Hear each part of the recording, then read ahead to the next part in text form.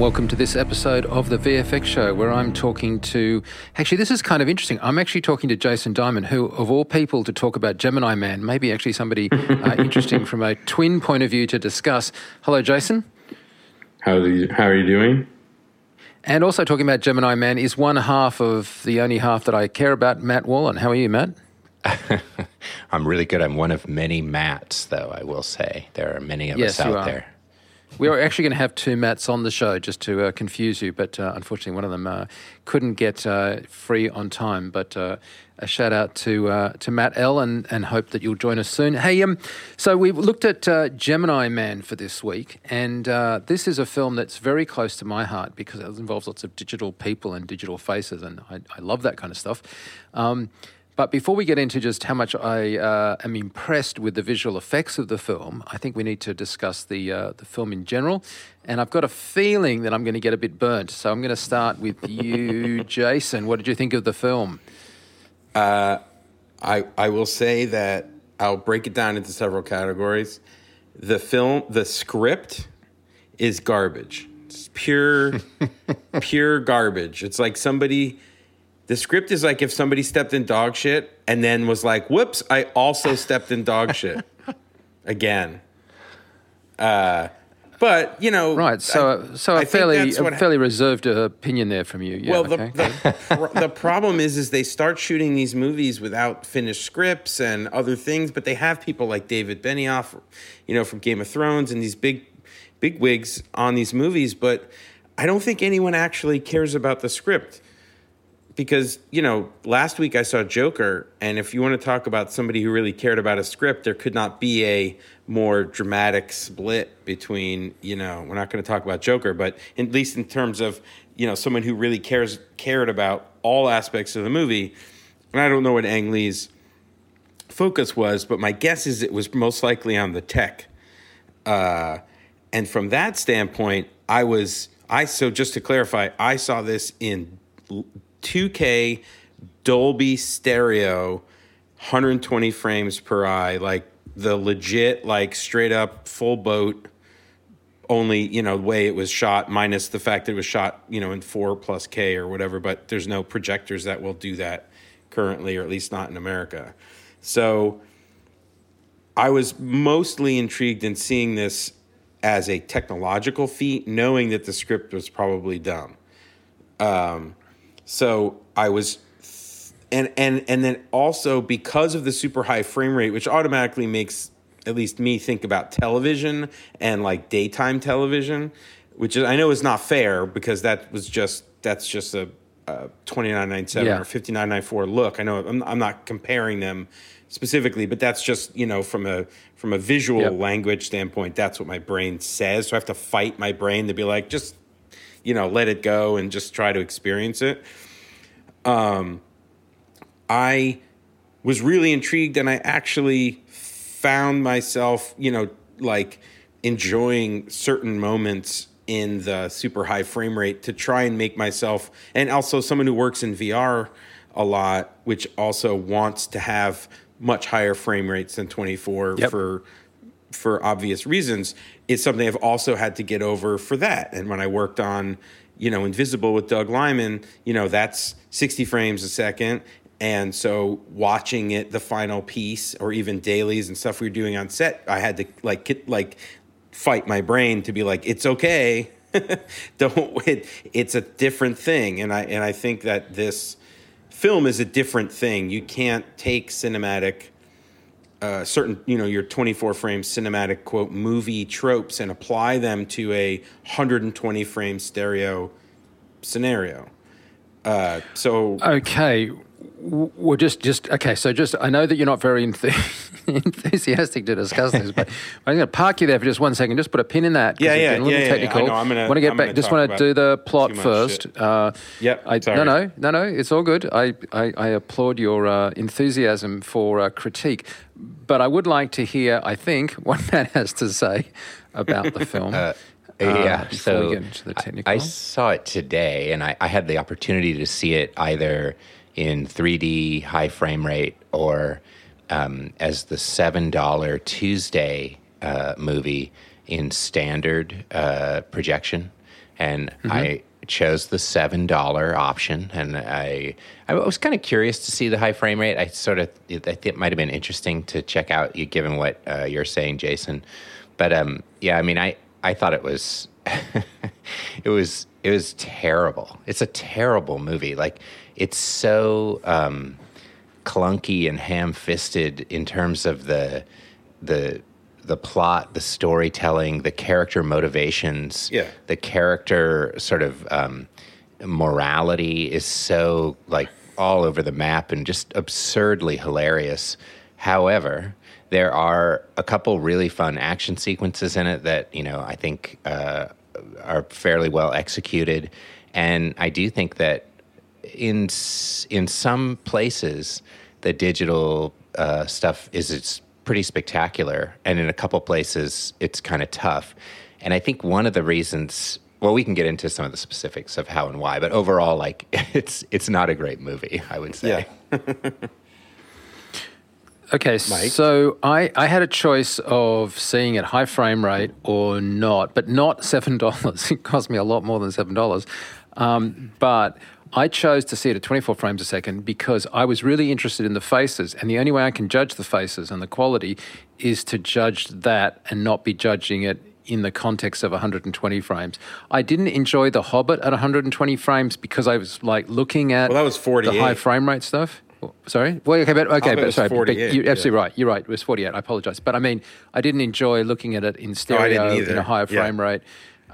So what I decided to do was go and watch it at 24 frames a second and just ignore that aspect of it because I'm really interested in the quality of being able to do, digital faces. And that was just the thing for me, right? So it wasn't, I went for Cheap Tuesday.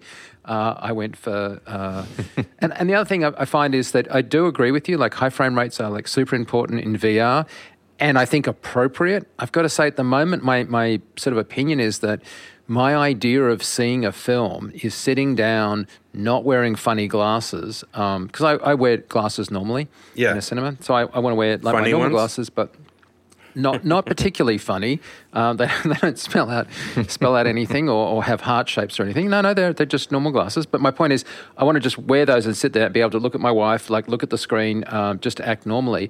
What I wanted to do was just judge what those faces look like up on the big screen, properly projected with a good, quality projection system, but just not at the higher frame rate and with any kind of stereo stuff. The other thing is, if you were going to discuss this film, like all three of those things are, I think, somewhat able to be separated. I think you can, in fact, separate that the plot was formulaic from the high frame rate stereo stuff from the digital humans. I think those are three. Yeah. They obviously overlap, but I think you can kind of separate those three things. Yeah, absolutely. I wasn't so harsh on the plot as you guys because I guess I didn't have super high expectations. But what I did think was it was just a normal kind of action-y plot thing that wasn't very substantial, but I certainly didn't hate it the way you guys did. There are some films where I literally want to leave the cinema. I'm like, I want to get up. By the way, before we go on, I just want to say one thing about the Joker. We may do a whole show about the Joker, but I just read this thing about the Joker that was just so brilliant. It was like, so do you guys remember when the original Batman was with the original Joker with Yep. When was that? Nicholson? Was, or the TV Nicholson, show? Yeah. Oh, yeah, Nicholson. yeah. Yep. It was like, what, 80... No, it was 89. 90... Was it 89? 1989. 89. Oh, it was 89, yeah. yeah. Anyway, I saw this brilliant thing. It said, want to create a Joker in 1989, drop him in a vat of acid. Want to create a Joker in 2019, drop him in society. That was just like so harsh. Well, pretty good. But so true. To be fair, just to clarify, the actual Joker's origin is in a vat of acid, so... Okay, but you The get my comic point, book right? origin. But yes, Yes. agreed. Okay, so let's park our I was super critical of other films for their plot holes, and my major problem with this one was I guess my two issues here. One, I just thought it absurd that they flew all the way over to wherever they flew to. I think it was Europe. Only to get on a plane and fly all the way back to America again. Yeah. It was just like, that seemed a little unnecessary. And then the second thing was there was this real ethical kind of vacuum over whether or not somebody who was a clone was a real person or not. And this would have been a really rich vein to mine. How valid is it to say that somebody that was created through the genetic reproduction from a single person as opposed from a coupling of two people, is or isn't any more worthy of recognition under the law, or for that matter, just being recognised as a person with, if you believe in them, souls and kind of a separate consciousness that deserves to be. And then when they kind of not dealt with that enough, they then went to the idea that you would genetically remove pain and remove, and that was like a sort of a huge leap over just cloning technology. That's some universal soldier shit. Like but Lundgren style. Like you could argue that cloning with Dolly the sheep would allow the audience to believe that human cloning had been possible, but the fact that you would even know how to genetically alter somebody so as to create a person that didn't have a kind of consciousness or a pain center just seemed an absurd leap in one jump. And then the other thing about that I found really annoying is a visual thing, which sort of segues back to the visual effects. But you know how much I hated Spider-Man when he was just swinging in unrealistic pendulum-ish type ways. So because you've affected somebody's genetics, it doesn't seem they should be sort of suddenly a superhero and able to jump small buildings in a single bound. Yeah. And that just suddenly, that's when I really did sort of go from, okay, this is just a sort of popcorn Saturday morning movie to, oh, I'm annoyed with you now because suddenly a superhero suddenly appeared. And there was no contextualization that we lived in a world of superheroes. It was just suddenly... Can I point out that your whatever that was 2-minute sort of assessment of plot points in the movie is probably more than anyone on the entire story team of Gemini Man has thought about the plot. Okay. That's my assessment. Okay. So let me reframe the discussion to visual effects. Yes. And say that when I walked out, my number one sentiment was, I can't wait to see what Weta Digital does with the next Avatar films. Because it seemed to me that we had such a really brilliant leap in realistic rendering of humans that, and Ang Lee, I think, is a real hit and miss director. Like, he has produced films that I've loved and films that I've sort of looked at sideways and wondered what went wrong. But I don't do that with Cameron, yeah? So if Weta is able to pull off this kind of face stuff with some, obviously earlier Fast and Furious, and now with some, lightweight Gemini Man, give this to one of the world's greatest directors, and I just can't wait to see what he can do with it. What do you guys think? I mean, being the only one who took the expensive leap into the 120 frames per second, I, to your point about directors, I have to say that I think, much like I think I said about the second Planet of the Apes movie, or maybe it was the third one. No, it's whatever. One of the ones we did that opens on Caesar's face, full, close up, and ends on full close up. Like that, you got to have fucking huge balls as a director to say, I believe in the technology this much to allow people to stare at CG for that long and, hope they don't see the man behind the curtain. And in this case, I also think, especially at 120 frames a second, stereo, that Ang Lee has huge balls to do like a 5-minute emoting scene where Will Smith, the real Will Smith, is in the frame, and the younger fake Will Smith, the digital double head, is in the frame, and the double is right in a close up and emoting the entire time. Like, even if it doesn't work fully, which it didn't, that is like, I applaud him for having the balls to be like, I don't give a fuck. Everyone's going to stare at this, and I don't care because we're going to try to make it work. And even if it doesn't, we've died on the pole here and, gone to bat for what we think is doable. So that impresses me, just when you can feel the director being like, just chill and check this out for a second. and let me know what you think. You know what I mean? Almost, it's like they're conversing with you.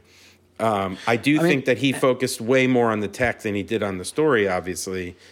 Yeah. I mean, it's really hard to believe that this is the same director that did Crouching Tiger, Hidden Dragon, Brokeback Mountain, and Hulk, the 2003 version. And Cold, and Life of Pi. War, or whatever Yeah, like it's a really, I don't know, like it's not a ticket sale for me to know it's an Ang Lee movie.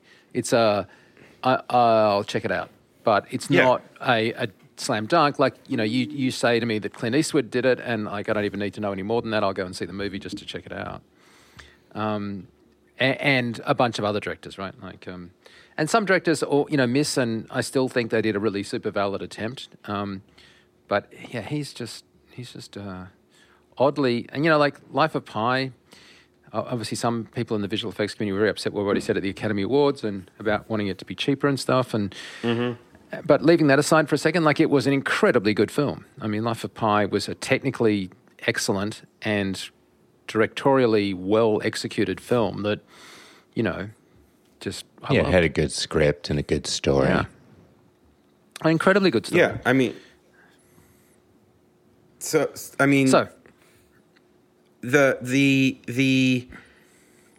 you can speak about the faces much more eloquently than I can, but really the thing that, if we want to just go right to the face for a second, the thing that's interesting is, you have movies like Rogue One that has the digital Grand Moff Tarkin, but he's the only digital character and he's not a clone of somebody. It's just a character. So if you didn't know, like, a lot of people walk out and they're like, wow, that guy was really interesting. And they don't know he's digital because there's no reference. In this case, you're told, like, pretty much straight out, no, that's a clone of that guy. And it's obviously not the same guy. Even if you don't know who Will Smith is, that's an older guy, that's a younger guy. So, like, you're making your job twice as hard to tell the audience, hey, just so you know, this isn't real, but watch it anyway.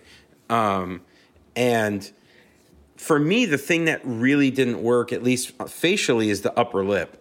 There was a weird thing with the way it bent. And I know Will Smith has kind of a funny mouth if you really, like, stare at it, which I ended up doing to try and compare, which I would not normally do watching a Will Smith movie. But there was a weird sort of stretchy upper lip thing and teeth thing that sort of threw it off being real. But the eyes were really good, and the sort of, facial emotion and rendering was good. I mean, again, you'll have way more minutia to talk about it than I will, but it didn't bother me. There were other physics things with the fight scenes and things that you were talking about, the way the guy was seemingly superhuman or could do certain things, but those are animation things, not rendering things. Yeah. Well, okay, let's just before we go, I just want to set something for the people that are listening. To be super clear about this, the young Will Smith is a digital version of Will Smith, not a facial de-aging process as we saw in the Marvel films. So if you haven't sort of caught up, we've got a story coming up on FX Guide. If you haven't caught up with how it was done, just to set it up, it is a fully digital. So Jason's reference there to Star Wars and Tarkin is a very good one, because it was a digital face in the same way that Princess Leia was, versus in Marvel when we saw, and we've discussed this on the show, Lola VFX doing de-aging through compositing, where they get bits of skin and they remove wrinkles and they composite back on and basically have the same actor but sort of manipulated through compositing to get a younger looking face. Now, that work, starting with Skinny Steve, produced amazing stuff for Marvel, just beyond belief. But it's a completely different approach than what Weta took with doing the young Will Smith. But I didn't mean to interrupt you there. I just wanted to clarify it if people weren't on the same page. Yeah, I mean, that makes... Yeah, sorry, I made some assumptions there about what people may or may not know about this movie.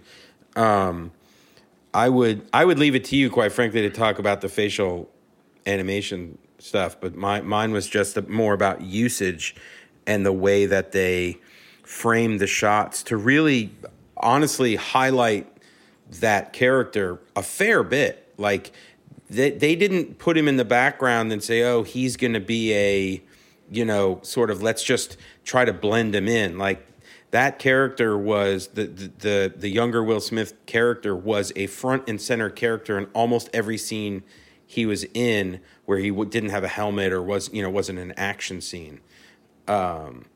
Which again, I sort of applaud as like, I mean, this whole movie seems like a giant exercise, really expensive exercise of let's see if we can do stuff that we can't normally do and see if we can make it work. High frame rate, digital face of a well-known actor, blah, blah, blah. And so I sort of, again, applaud it for the attempts. They're not all successful, but that doesn't mean that you can't applaud the attempt. But I'll leave it to you to discuss the minutia of the animation and all the face stuff. I think you had a point you wanted to make, didn't you, Matt? Well, I was just thinking, listening to you guys talk about with specificity, the idea of it being really a digital face, like it's an all digital, face of the young Will Smith, and I sort of felt like watching it. There's a couple of places where I think it fails really badly, but overall, through most of the movie, when we see the character in a lot of low light situations with like sort of a raking light going across the face or heavy shadow on one side. And I think even the scene you're talking about with the heavy sort of emoting that's going on, I actually think, I'm going to go out on a limb here, I'm going to say it, I think this is the best digital face 3D face that I've seen in a major motion picture to date, except for I think the scenes at the end in broad daylight at the university, where I think those don't work. And I think there's a couple reasons why I felt like they didn't work. One is I think it's not the lighting so much as I think the expressiveness of the character, the smiling, the facial expressions, they don't function the same way as some of the more brooding facial expressions early on. And I actually think, weirdly, the sort of clunky script and the clunky dialogue actually kind of helps in a way, because the actual live actors, and this sounds like I'm joking, but actually I really think this is true.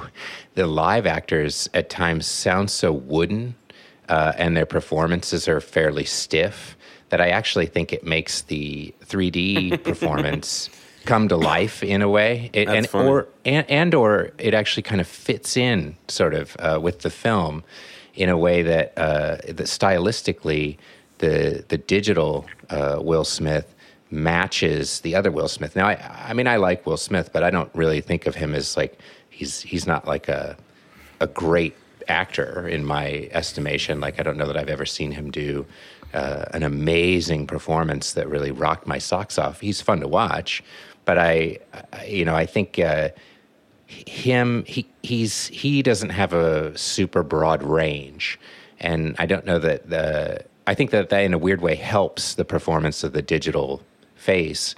And I thought all the things that they were getting, all the small muscle movements, the eye movements, the glancing, the sort of like the kind of sense of like that there was some inner thought going on in some of the scenes in the character, I thought was really working. And I mean, really, for my money, I thought it was better than Tarkin. I thought it was better than Leia. It's, of course, as you said, Mike, totally different than the Lola de-aging techniques. I'm really curious now to see and compare it with the work that was done for The Irishman. If there are some elements in The Irishman that are fully digital, which I believe to be the case, I'd really like to see that and compare this with that. There are moments in this where I thought it was incredibly convincing and incredibly successful, and I think it to me at times felt pretty exciting as a technological breakthrough. The visual effects were strong overall, with a few exceptions.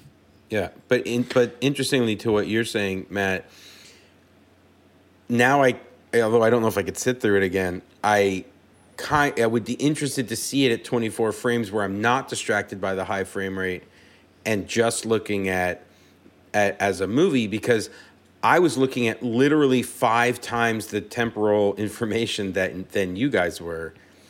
Well, by the same token, though, I'd love to see the high frame rate version just to see if there's like a higher fidelity or a greater level of it being able to sort of convince me of the reality of the performance. Like maybe there are subtleties and things that I didn't see, seeing it at that.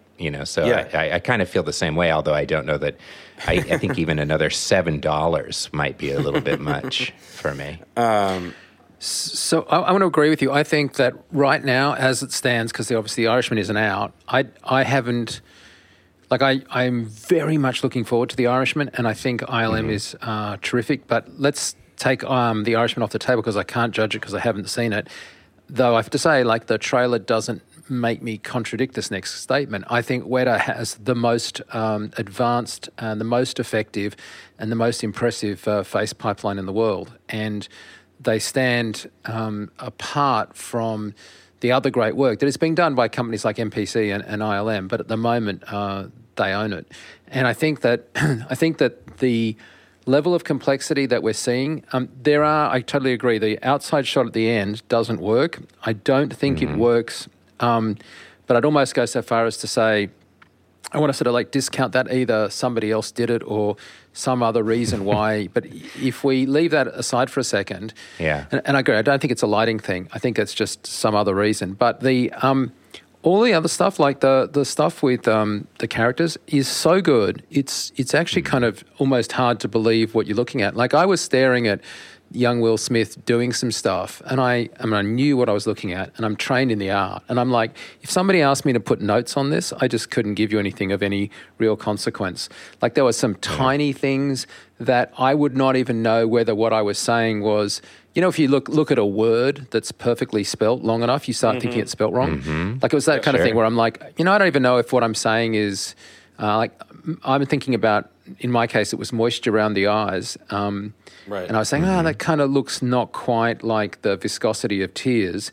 And then I'm like, well, do I know that? No. Like I'm just kind of... Right. But it certainly didn't take me out of the film. It didn't look like... like it was spectacularly good. I mean, just incredibly good. And I do think that a lot of stuff that was done by Lola is exceptionally good, but a bunch of stuff that even Lola has done, and I've gone on the record as saying I think they're just the best compositors in the world, and I'd happily drink their bathwater. You say you drink their bathwater, yeah.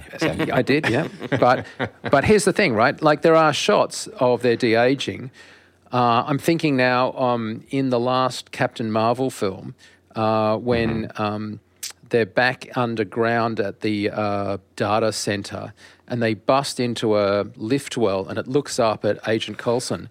The Agent Coulson de-aging there was, in my opinion, less successful as a compositing solution than Will Smith in this film. If we leave out that last bit and the outside, whatever, then I would say without a doubt they were just like, just really superior. And I've got to say, like, it's incredibly hard to do at the level that Weta has been pulling it off. Like, it's not like just a bit hard. I can actually give you a couple of things because I had a chance to talk to the Weta team about how they did it. And I give you this just by way of an example of the level of complexity that this team is dealing with, right?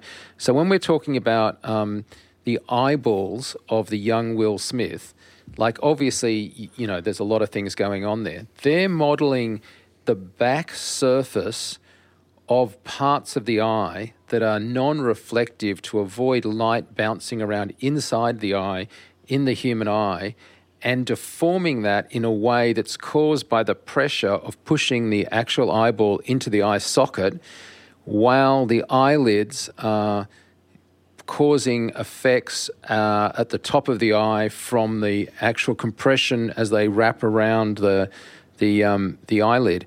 And so like the subtlety that is, and that's like 10 pixels high, gives you these spectacularly believable eyeballs, totally. which are like we look at that and I haven't heard any of the three of us criticize the eyes. I think you made a comment about the lips, but leaving that aside for a second, like the eyes, it's just, No, the eyes it's are like so good. Yeah. And it's like ridiculously finessed kind of reconstruction of eyes. Now, what I like about Weta is that they got here from the work they did on Leader Battle Agent, Angel, and obviously other films before it, and like they're continuing to build each time. But their eye models are off the dial complex. And the skin textures, they are like growing the pores of the skin now. So if you haven't sort of caught up with that, so the normal idea is you do a ICT scan and you get the specular and the diffuse separated, and because light hasn't gone into the skin, the specular bounces obviously off the surface, the way that it defines the surface is really precise, and it's not diffused by being subsurface scattered.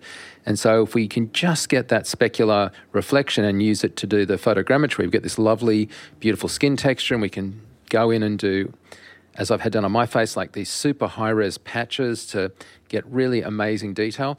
And Weta did all of that, and then they went and actually wrote software to effectively grow the pores on the digital face so that they could get the correct way that the pores would form to have the kind of correct way that they would stretch and move and be kind of distributed across the face at a level of like complexity that's just mind-numbing. And there are vector fields that define this. There are force fields that define obviously how the muscles work. There are deep shapes, which is a new addition to the toolbox of actually being able to manipulate sort of below the surface properties that then are reflected up through. So it's deep shapes as in deep into the skin texture, not deep as in decompositing. And so all of this is just adding to their toolbox to produce what as I said, like I think is just jaw-droppingly good work. And it's not let down in any area. Like it's not let down by the digital clothes. It's not let down by the digital hair, the fine hair, the backlighting, like his actual hair on his head, which obviously we don't tend to like look at that much because we sort of think of hair as being done. But like the way that the hair meets the front of the actual sculpt is like often quite a giveaway, right? Because it's like, how does it grow out of the skull? It's like, it looks good on a thing, but when you actually like look at it, it looks like hair plants or plugs or, all sorts of horrible things. And each of these details, from clothing to fine sweat forming on the, and around the forehead when he's, under pressure. It's just, I am in complete awe of like how good this is. That's just obviously my take, but man, I think it's just so good. One of the things that makes me think about is just, we're talking about how largely this digital face is very successful, right? And one of the reasons we know it's a digital face is that it's Will Smith, and of course all the sort of PR that's gone on with regards to this sort of technology that's in the movie, which is cool. It's fun. They're sort of they're selling it, and they're kind of celebrating the success of the team that did the work, which is great. I don't have any problem with that at all. But I think what would be a really interesting test of this kind of technology would be to sort of think of it in the same way that we talk about how many sort of invisible visual effects there are in so many things that you see that an average audience member would never know, or even I would never know it was a visual effect, like removing wheelchair access ramps from parking curbs for Mindhunter, so it's period correct, right? Which is just absurd, but you'd never know it if you didn't watch the visual effects reel. It would be really interesting to see a film with a character that's done in this way where you'd know nothing about it. And maybe there's some reason they do it, but you wouldn't know who the actor was. And like, if you were watching it and you had no idea who it was or that it was a digital person and it was done this well, would you know it? That's the thing I think would be interesting. And can I just say an adjunct to that? Sorry, but an adjunct to that is if you didn't celebrate the technology and you just had an actor that it was either his son or his brother's son that looked very much like him, would the film have been any better or worse from a filmmaking point of view? And the thing is, the only thing going for the film is the spectacle of watching Will Smith, right? Like if you had told an audience that that was Will Smith and another guy they found that looked like Will Smith, then there's just no reason to go see the film. In practice, what I'm suggesting doesn't make any sense. I'm speaking purely sort of theoretically. Like, is part of why it's successful, but it has, we can sort of pick out and think about issues in it because we know it, right? That's all I'm saying. Is there a degree to which if you didn't know... Right. I guess it's more of a hypothetical thing. Well, that's what I was saying before about Tarkin versus this one, is that we were basically saying the same thing, is that in this case, you have to know that it's digital because there's just no other way to really get around it. And so thus you celebrate it. Like Mike was saying, and you were saying, Matt, you just make it part of the thing. But I agree with Matt in that I would also like to see a fully digital, at least face on a character in a movie without anyone talking about the technology. And I think we've seen that, and that is that Tarkin really was that, because unless you were a Star Wars fan, you didn't know Peter Cushing was dead. You don't know who Tarkin is. And I heard people in the theater talking to their friends afterwards and saying, oh no, that guy was, that guy, whatever. And they'd be like, which guy? Oh, that guy. That guy was like, they had no idea that was a digital person. Yeah. But I mean, we've seen that in films where we've seen that in films. Like there was the last Hunger Games, right?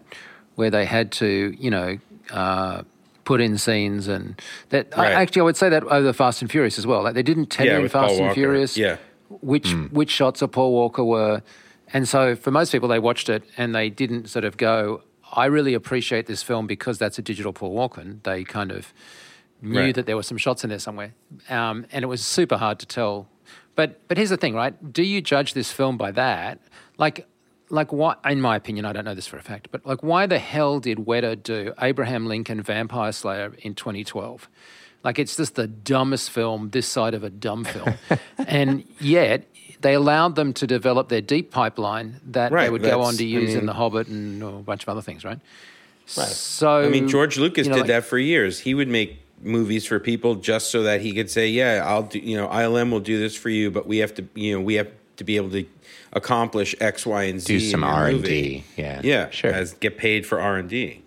And to your point, Mike, about the growing pores and all that kind of thing, and the way that they have to basically become biologists or whatever, or doctors, anatomists to be able to make a head, goes back to our discussion way back about the movie 2012 when we were talking about how in order to do the proper destruction simulation, the animators had to break buildings, in very specific spots, like they were demolition experts, so that when the structures fell, they fell appropriately, which made them look real and made the physics work. And so I always find this interesting, and I know that Weta did that for Planet of the Apes, where they grew forests. I think we talked about that on that. Yeah, they were one of the most exciting. Such an exciting thing about visual effects are the challenges that you're confronted with on a given project that lead to having to engage in whole vast areas of research in order to sort of try to replicate or recreate or destroy or whatever it might be. And so I think that's one of the things about it that keeps it so interesting and exciting is not just the technological breakthroughs and, it may be a fun film, but also sort of the tangential things that and research that has to be done in order to do something really well. And what you're describing, Mike, with regards to all the growing of the pores and the pressure of the eye socket and the ball and the eye changing shape or whatever. I mean, all that kind of stuff is just, it's just fascinating to dig that deep in order to create and replicate, something that's real. that's my point. The thing that I find fascinating is that, you say, well, there has to be a, programmatic or some other, way to create a human face. But in reality, the only way to make a human face is the way that a human face is actually made, right? Like yes and no. I mean, within reason. I'm just saying within reason. But wait for a second, because you're saying that, right? But think about what you're actually saying, right? The way a human face is made is with cells and photons bouncing off cells and stuff. Right. And we don't do that. We do a mathematical simulation based on as accurate a mathematical model as we dare go. But like Will Smith in this scene, and I was kind of surprised to know this, but Will Smith's Jr. doesn't have a flesh sim on him when he's riding on a motorbike and stuff. Like, even though, of course, the flesh would be affected by the inertia and stuff. Weta doesn't do that because they don't think you notice it. It's not like they've like, I understand what you're saying in one sense, like you're trying to get more and more medically accurate, but we're way short of actually making a face the way a face is made. Of course. But I'm just saying that the approach in terms of what you were saying, like you get an eyeball, you make the back of the eyeball, have different refractions or reflections so that it is affected by the pressure of the eye, all that stuff. I mean, that's all seeming, I'm not an eye doctor, but it seems logical to that's how an eye works. I know that when we talked about The Hobbit and we talked about Gollum's eyes and the reason he looked different there versus Lord of the Rings is because they actually fill his eyeballs with fluid in the sim to make the light bounce around in there, the way it would with the, the fluid and the pressure in your eyeball. Yeah, and the caustics. Yeah. So it's like, I'm just getting towards that. But now, again, we have to go back to the high frame rate because, they're doing 5 times the amount of work in stereo to make this, happen. And the decisions they're making at 120 frames stereo with all the implications of light that comes with that because you're 2.5, 3 stops over or under rather because of the higher frame rate, all the nighttime stuff is day for night. You know what I mean? Because there's no way you could light. I mean, there's a few nighttime exteriors, but a lot of them, like when they get on the boat, him and Mary Elizabeth Winstead, like that's totally day for night. It works because you're already 2.5 stops down, much before you even get to your filtration. But then how that affects, they have to. The 24 frame extraction is from the higher frame rate, so they have to do all the work at the right stop level and sort of, management of light coming through the lens to the visual effects before they even then do, motion blur extractions and all the other things they do down to the 24. Yeah. I mean, the motion blur is obviously a huge factor, but obviously you're going to have high frame rate. It's going to have much less motion blur, which you have to then reintroduce in the version that we saw. And I did see in the fight sequence some stuff that looked, I mean, they did a 3-dimensional motion blur. They don't do any 2D motion blur in this film. Nevertheless, it still felt to me slightly odd motion blur. That's the only artifact that I picked up of the 24 version that looked like it had come from something higher frame rate. Right. But can I just make one other point, which is if you look at like just 3 years ago at BFG, at that digital character versus this, like 3 years, oh my God, like that is just, I mean, if BFG was produced today, you'd be like, Weta, what happened? Did you go on holidays and hire somebody else to do the job? I mean, I didn't feel that way when it came out. I didn't love it, but I mean, I didn't it wasn't like jaw-droppingly like odd. Whereas today, that would be 3 years ago's work. It would be jaw-droppingly odd compared to this. This is, Yeah, that's a great point. And so I think, and also the other thing about because I made this point to one of the Weta guys when I was talking to him for the interview. I was like, what about the animation? Did it affect it being at the higher frame rate? And he was like, well, we always have lots of extra keyframes above 24 frames a second for motion to get it right. So really, and then, in terms of rendering, like, yes, it's a lot more frames, but in a sense, like it's as if the film's a lot longer, right? Like it's like they've made a 6 or 8 hour movie as opposed to a 2 hour movie because you are rendering a lot more frames. But in reality, like if you're solving skin pore textures, that's solved no matter what the frame rate is. Yeah. So I grant you it's a heck of a lot of data, especially in stereo, like ridiculous amounts. And the wetter render farm probably produced enough heat to heat all of Wellington. But the lighting stage must be different. No? I mean, I guess because they're not dealing with physical lights, I guess they can just crank it up. Oh, it's going to be at this lumens or whatever, right? In the pipeline? Yeah, I mean, obviously you're shooting at lower light because just the shutter isn't open as much, right? Yeah. But there are a whole lot of other aspects to that, like just solving the stereo on set and actually doing things with cameras where they did like on Steadicams, which is all advanced a lot. But I guess for me, like that would be a good conversation that I would have, except for it's just dwarfed for me by the physical prowess of the faces. And by the way, just one other thing. I mean, faces is my thing, baby. But the other thing is the gait and the walk and the movements of Will Smith Jr. are the gait and walk and movements of a younger man. It didn't feel to me like we had a younger. Like sometimes in the Marvel stuff when they do a younger person, I feel like their movements are just not. And they've had to do a lot of body work on those, for example. So if you've got who plays Fury? Nick Sam Fury's, Jackson. Samuel Jackson. Yeah. When he walks around the back of the autopsy table and forward in Captain Marvel, they had to do extensive work to straighten his back and to adjust his body so that he had a gait that was better. But it still, to me, felt a bit like he wasn't a sprightly young chap.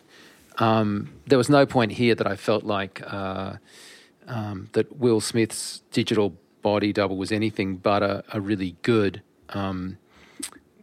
moving 23-year-old, except for when they went to superhero mode and he started leaping around upside down and spinning on a... Well, and I would argue, except for that scene at the end at the university, I also thought that was one of the things that made it stick out too, was some of the body movement and the gait and the sort of deformations of the upper body. And he sort of was bow-legged the way he was walking. Yeah. I mean, just parts and the of it, facial hair. It looked so... It was goofy looking. I don't know. There's something about the body too. No, that I thought was I'm with you, and I am in total denial. problematic. I want to deny. I deny that scene existed in my I blotted it. Yeah. Out. Like I am. Yeah. I'm like a climate denial guy. I just refuse to acknowledge that scene was in the movie. Can you clarify when the digital? How much of the younger Will Smith was digital? Did they have a real actor? It felt to me like there was a real actor that had a head or face replacement, not a fully digital character except for stunts and things like that. No, so the process was they had so it's a little bit complicated. They had Chase Anthony, who was an actor who was standing in to provide textural skin stuff for digital. We're going to call him Junior. And let's go by their names in the film, right? So Junior had Chase Anthony contributing to his face. But if we put that to one side for a second and talk about the body, Henry Brogan was the guy who acted with Will Smith. I'm going to get that right. I'm pretty sure that is. Yep. No, Henry Brogan is oh, sorry. What am I saying? That's his character, Will's character, yeah. isn't it? Yeah. No, it was Victor, right? Victor Kigo? Anyway, Victor was the acting partner and so Henry Brogan was facing off against Junior. Okay, so Victor acts for one side of that while they're on location and they're filming, and they didn't want Will Smith to be constantly having to jump between playing Junior and playing himself at his age, Right. playing the 20, yeah. And so they did this sort of A-B where he would just do, the Henry character on camera. Victor would kind of be his acting partner and stand in for Junior. And and this is obviously when there's two of them on screen. Like it's a bit different when there's just Junior. Yeah. And then when they got all that, they went to a mocap stage in Budapest and they reversed it. Right. They did the whole thing. They mocapped the performances in reverse. So they now swapped back. So Will Smith is now playing Junior, and Victor is now standing in for the 51-year-old Will. Right. And anyone else that needed to be there at that point was also there because, and I think this is like a really super helpful point that Guy Williams at Weta made, which was apparently Guy said to, well, I assume it was Guy, but I guess it could have been one of the other, Bill Westenhoff was the production supervisor. Okay, between them, it was probably Guy and Bill said to Ang Lee, you're only going to get as good a performance as the performance that we can get from the actors. And so as a consequence, if you're going to do motion capture, you need to treat it like a shoot. And so therefore, you'd get these other actors that normally wouldn't need to be there for mocap because obviously there's no way they're being recorded, they're not being motion captured, and yet they would stand in and reprise their roles on that mocap stage so that everybody was actually acting on the mocap stage so that when he was giving his performance. And they did that, and then the whole production did pickup shots, like they went back for extra shoot stuff later, and they repeated it all so as to be able to get that. Now, Will Smith, when playing Junior, is in a mocap suit with dots and stuff on his face. On set, he tended to just be getting like a facial reference rather than getting, like he wasn't obviously in a grey suit. And they would generally totally digitally replace the stand-in on the set unless there was some reason why that wasn't required. So, for example, if you've got... and the other thing they did is just like sort of critically important. The way that they did the mocap and the way they did the face sampling, they did it at 3 stages through the film. And because they were doing it 3 stages through the film, Will Smith had effectively a beard. Let's call it a beard. It was like, whatever you want to call it. And so Ang Lee wanted Junior to not have that because at that early stage of production, they wanted to make sure it was pretty obvious who was who, even if it was a dark scene. So they're capturing Will's face with a beard on, which makes it harder for them to capture Will. But don't forget, in capturing Will, they're only capturing Will's performance so that they can then make a completely perfect digital Will that's still 51 years old. And only when they've nailed that do they then transfer and retarget that down to Junior at 23. So there's an entire Will Smith performance done digitally that you never see. But yeah, so if he's in costume holding a gun, Will Smith is, of course, in a mocap suit. So he's just literally not wearing the clothes that would be required by the young Will Smith. And they're very insistent on not breaking the face to the body, which is another reason why I just love Weta. They just appreciate so completely that your breathing and your body and your stuff is not a separate thing from your facial performance. Right. And so that makes sense. You can't mix the performances. And so as a consequence, you can't take what was the reference where Will may have been in sort of a similar outfit most of the time. And this is not like, again, I wasn't on the film. But if you've got Will standing there on a motorbike filming mocap for Junior, then he's in a grey suit with dots all over it. Obviously, Junior is in a hoodie with a baseball cap and sunglasses. And so there's just no relevance to that. Now, there were sequences where you only had Junior on screen and not Will, and that's a little different because in that case, when he's talking to his father, for example, right, you've really, like a shot from the neck up and a close-up kind of thing, you can effectively merge in. And I can't tell you in that instance whether or not it was Will's clothes or digital clothes, but we're talking about, like just a collar kind of thing. Do you know what I mean? Well, so I can say, so then to our earlier discussion about fully digital characters and the audience not knowing, I went into this assuming that most of the digital replacement was head or face. And so when I watch the characters, aside from where there's obviously digital doubles, like I said, in action or, certain things, I assumed the body was a real person. And so that makes it that much more successful of a digital character, because it was never even a question in those, let's call them quiet, more acting moments, that anything but the head was digital, including when I think there's a scene where he has a shirt off and there's like, musculature, like I think it's from like mid chest up, and there's like musculature and collarbones and sweat and shoulders, and that to me looked exactly like a filmed human, with trickery, and so that and the way that the highlights and everything worked at 120 frames, you could see an insane amount of detail, and there's no judder in the pans, there's so much more information, slamming into your face, that it makes it that much more impressive. Yeah, I mean, obviously, if you've got just a single on Junior, then it was possible to have, like in a dark room, to have Will in costume and then just do a head replacement on him. But notwithstanding that, can I just say, like, if you remember back to one of the Avengers films, like Black Widow the actress was pregnant through like the latter half of the entire film, and they body replaced her, and like really no one batted an eyelid. That was your classic case of, if nobody mentioned it, would you kind of notice it?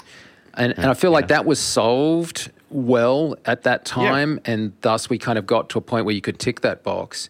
Yep. So for me, the box that we're ticking here was, well, we've already got the clothes, we've got the body. Can we integrate that with a digital head for a fully digital character and kind of pull it off? But you're right. I was sort of focusing on the head as if it was the only thing digital in the frame.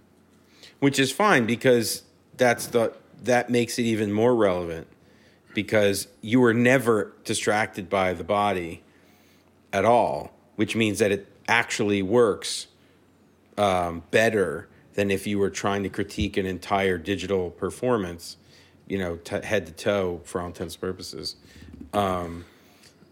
I want to point out, though, again, I'm the only one who can talk about this, I guess. One of the few things that I do actually enjoy outside of just the sort of technological curiosity of high frame rate is slow motion in high frame rate. And because it just, there's nothing looks like that. I mean, you're at 120 frames base, you're obviously going to have to shoot like, 800 to 1,000 frames a second on a Phantom or something to, get your multiplier up high enough. The scene, and maybe this is good to just talk about everything in general, the final scene in the hardware tool shed kind of whatever, that scene I thought was incredibly successful, especially when what turned out to be the third Will Smith, character was in that, I thought, pretty super cool suit, and they're shooting him in the air with all the fire around him, and he's like charging through the fire. Like in high frame rate, that sequence was incredibly successful.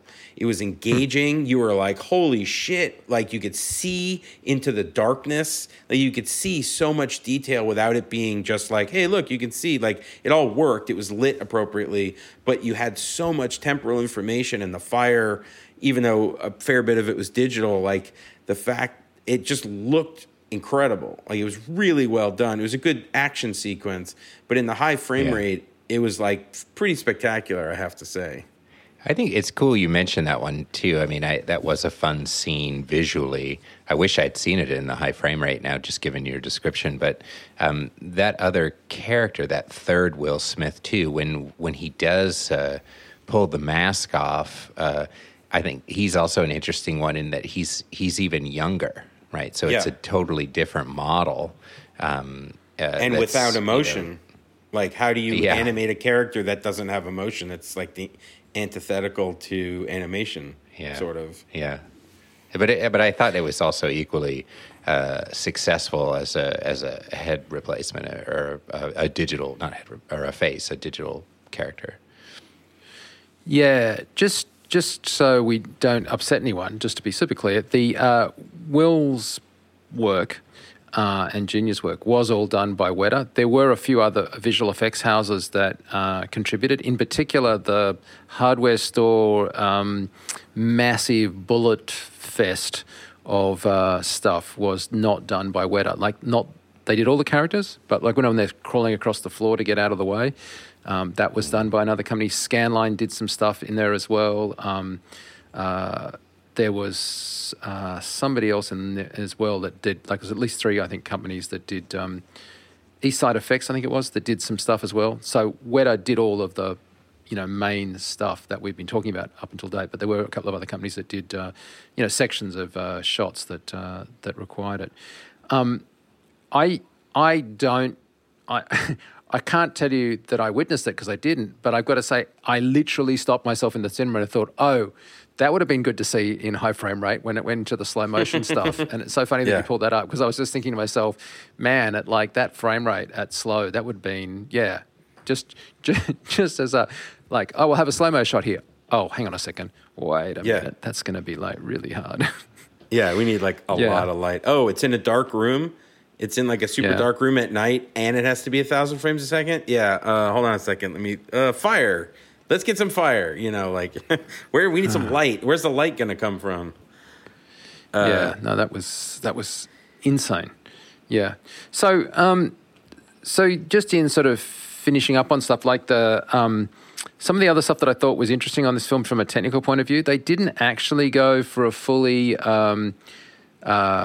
a spectral rendering approach. Well, they did in the sense that the spectral renderer was used, Manuka, but they didn't do it in the sense that of all the scanning and stuff, like at USC and stuff. There was kind of an interesting, I think we're yet to see every tool in the shed used at Weta. I feel like there are a few things that they still sort of weren't quite committing to, because even though this film was a fairly big budget film, it was not actually, the 200 million, 250 million kind of number. It was whatever it was, 140 million. So I'm not even convinced that Weta's, I think there's a little bit more left in the tank there that they can take it. And that's why I kept on saying I think the next Avatar films are going to be just amazing. And we do have, it's every 2 years, isn't it? Avatar 2 is 21, 23 is the third Avatar film, 25 is the fourth, and 27 is the fifth. So, okay. 7 years of Avatar movies. Oh God. Well, you could have said that about. I mean, I've famously been super wrong on predicting Marvel films.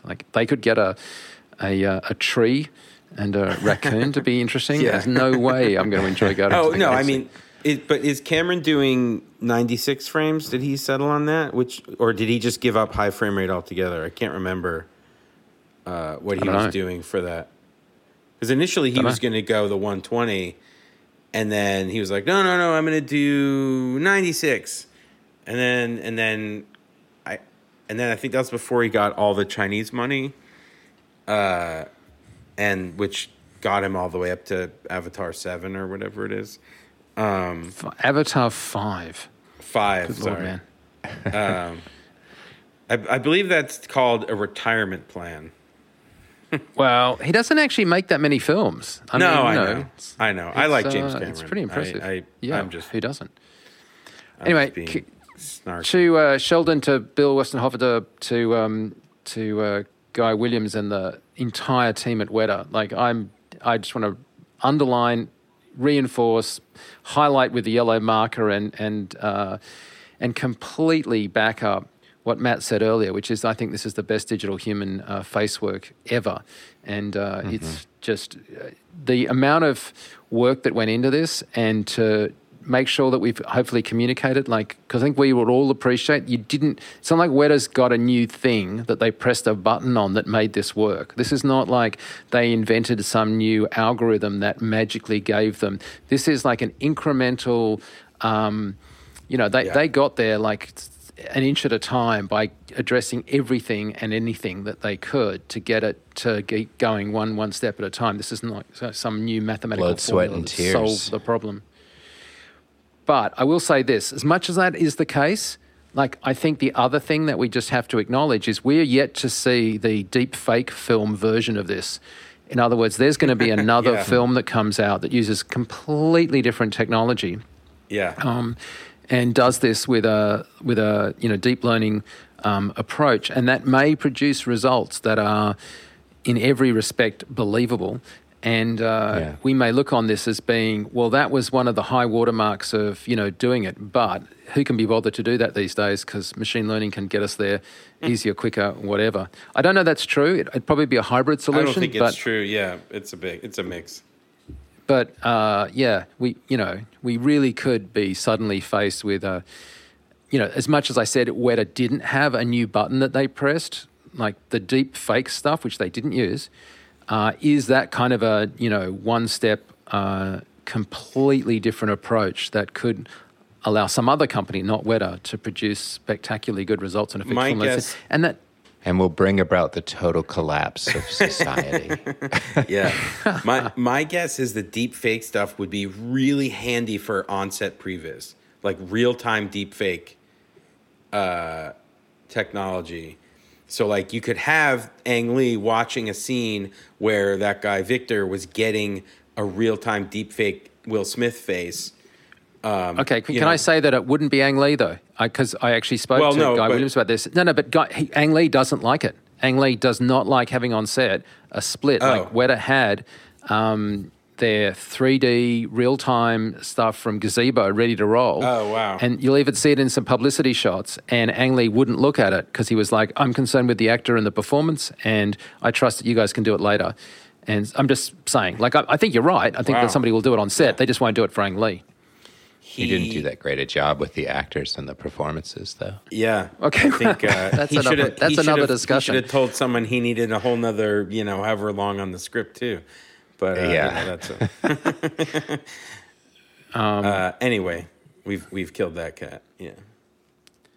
Yeah, but I think it's going to be really interesting to watch how this plays out, because we're going down this path and we've gone incredibly far down it. But if somebody comes up with either a hybrid or effectively a deep fake solution that can get you most of that, it'll certainly make putting a actor's face on a stunt person. I think that'll become the de facto kind of solution for that. And then how far you can take it beyond that. When is The Irishman supposed to come out? I have no clue. November. November, yeah. So there are advanced screenings happening. I'm certainly looking forward to seeing it. It's quite long. It's not a short thing, and I'm not sold yet on the trailer. But then I never. Yeah, never me neither. Really am. Yeah. I'm like, let me just have a look at that, because, as I said, there are some of the. But let's see what happens. I don't want to prejudge it. Yeah. But they've certainly got their work cut out for them in comparison to. You think those are all finals in that trailer, the latest trailer? See, that's what I'm saying. You can't really judge a trailer, can you? You wouldn't think so, because I know that the guys at ILM are super pumped about it, right? Like they really are. Like off privately and behind the scenes, they've been saying that it looks spectacular. So I trust them. But yeah, the trailer didn't necessarily do it for me. Yeah, I want to make a final point just from my point of view. This is something I was talking to a friend last night in the cab on my way back from the theater, because I went all the way from my house in Queens into Manhattan, specifically to Upper West Side, to see it in that one theater. And this is more of it's a tangential thing about VR, but one of the things in VR, and this is why I said this earlier about the higher frame rate and needing that, and that being one of the stumbling blocks for people who watch VR content to not conflate the terms cinematic with frame rate, because I think that people do that. And I personally don't use the word cinematic when talking about VR, because it has too many connotations to 24 frames and maybe 235 for some people, or other things. It's just it's a different thing in my mind. So same thing with the high frame rate. And, I've sort of said amongst my peers and other people that the reason that, like narrative VR hasn't really made an impact is because you haven't had $100 and something million project with, the biggest directors, biggest actors, and like a real Hollywood attempt at trying to create something in VR. And I believe from a technology standpoint and the high frame rate sort of immersion standpoint that this movie is actually that. Even though it's not VR, it is the high dollar, big budget, big actor attempt to immerse people in a newer medium version of a medium that they are familiar with. And similar to what I did, my brother and I did on the Doug Liman project, Invisible, 5 years ago or 4 years, whatever it was, 4 years ago. The frame rate was an issue then, just visually to try and get past that and whatever. However, what we all agree on and have spoken about is that the medium itself works in what they're trying to do. The high frame rate, in my case, the digital humans, or the action, or the immersive attempt of a digital form. The thing that has consistently failed in all these exercises is the script. And I'm not trying to I'm actually being serious here. I'm not trying to poke fun the way I did at the beginning about how crappy it was.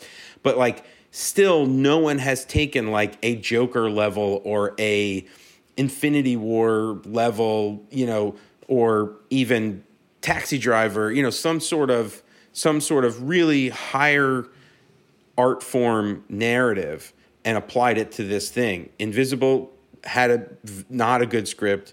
This has not a good script. And so the script begins to inform your visual interpretation. So I'm looking at what turns, because of a crappy script and really bad dialogue, the high frame rate immediately feels like bad, soap opera. Even though I shouldn't be equating the 120 frames to Days of Our Lives, you can't help it because the narrative level is at that level. And again, I'm not disparaging soap operas; they have their place. But if you're trying to make a $140 million movie, it should not be narratively at the level of a hour-long program that's produced every day live. You know what I mean? Yeah. No, I totally agree with you. And look, can I just say, this is not a film that our audience would normally go to, but I went and saw Judy, the Judy Garland. Oh, I really film. want to see that. Yeah. And so they just used an actress that looked like Judy Garland. And the acting was so good and the story was so good, and she's going to get an Oscar, and she should. Yeah.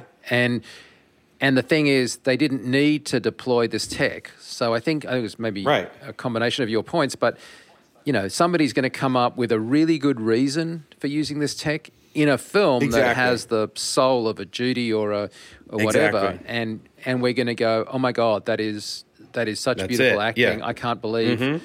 Wait, what? That wasn't. You're kidding me, right? Yeah. And that's what I'm waiting for. I didn't know Judy Garland that well. I mean, I obviously knew her, but I didn't know her that well that I was constantly saying, oh, well, that's not Judy Garland. So that film totally didn't need it. It was really stood on its own. But that had pathos, it had moving moments, it had just real gravitas because of the fact that it was a true story. And I totally agree. Yeah, we need to be making those films with visual effects and not just selling the film just on the visual effects in the hope that sort of glosses over. I think A Monster Calls would be probably the closest we've come to a emotional sort of independent film with visual effects that are in that case not hidden, but those visual effects push the story along, and but it was really an art house movie. Really, if you took the visual effects out of it, I still think Black Swan. You could. Oh, sure, no, of course, absolutely, 100%. Yeah, that's a good example. Yeah. Hey guys, we have to finish up. But Matt, where can people track you down if they want to say hi? Yeah, you can always find me at Virginia Commonwealth University in the School of the Arts in Richmond, Virginia, and at my website, mattwallen.com. And when we're not abusing people who don't like their duplicate, and when you're hanging out with your duplicate, Jason, where are the Diamond Bros? TheDiamondBros.com, SuperSphereVR.com. My name Jason Diamond on all the social whatevers. And of course, you'll find me, Mike Seymour, both on FX Guide, Instagram, and generally around the internets. But look, in the words of Henry Brogan, to Junior, hey, we really have to end this now. See you guys. If you have any questions or comments, please email us at vfx@fxguide.com. Copyright FX Guide, LLC.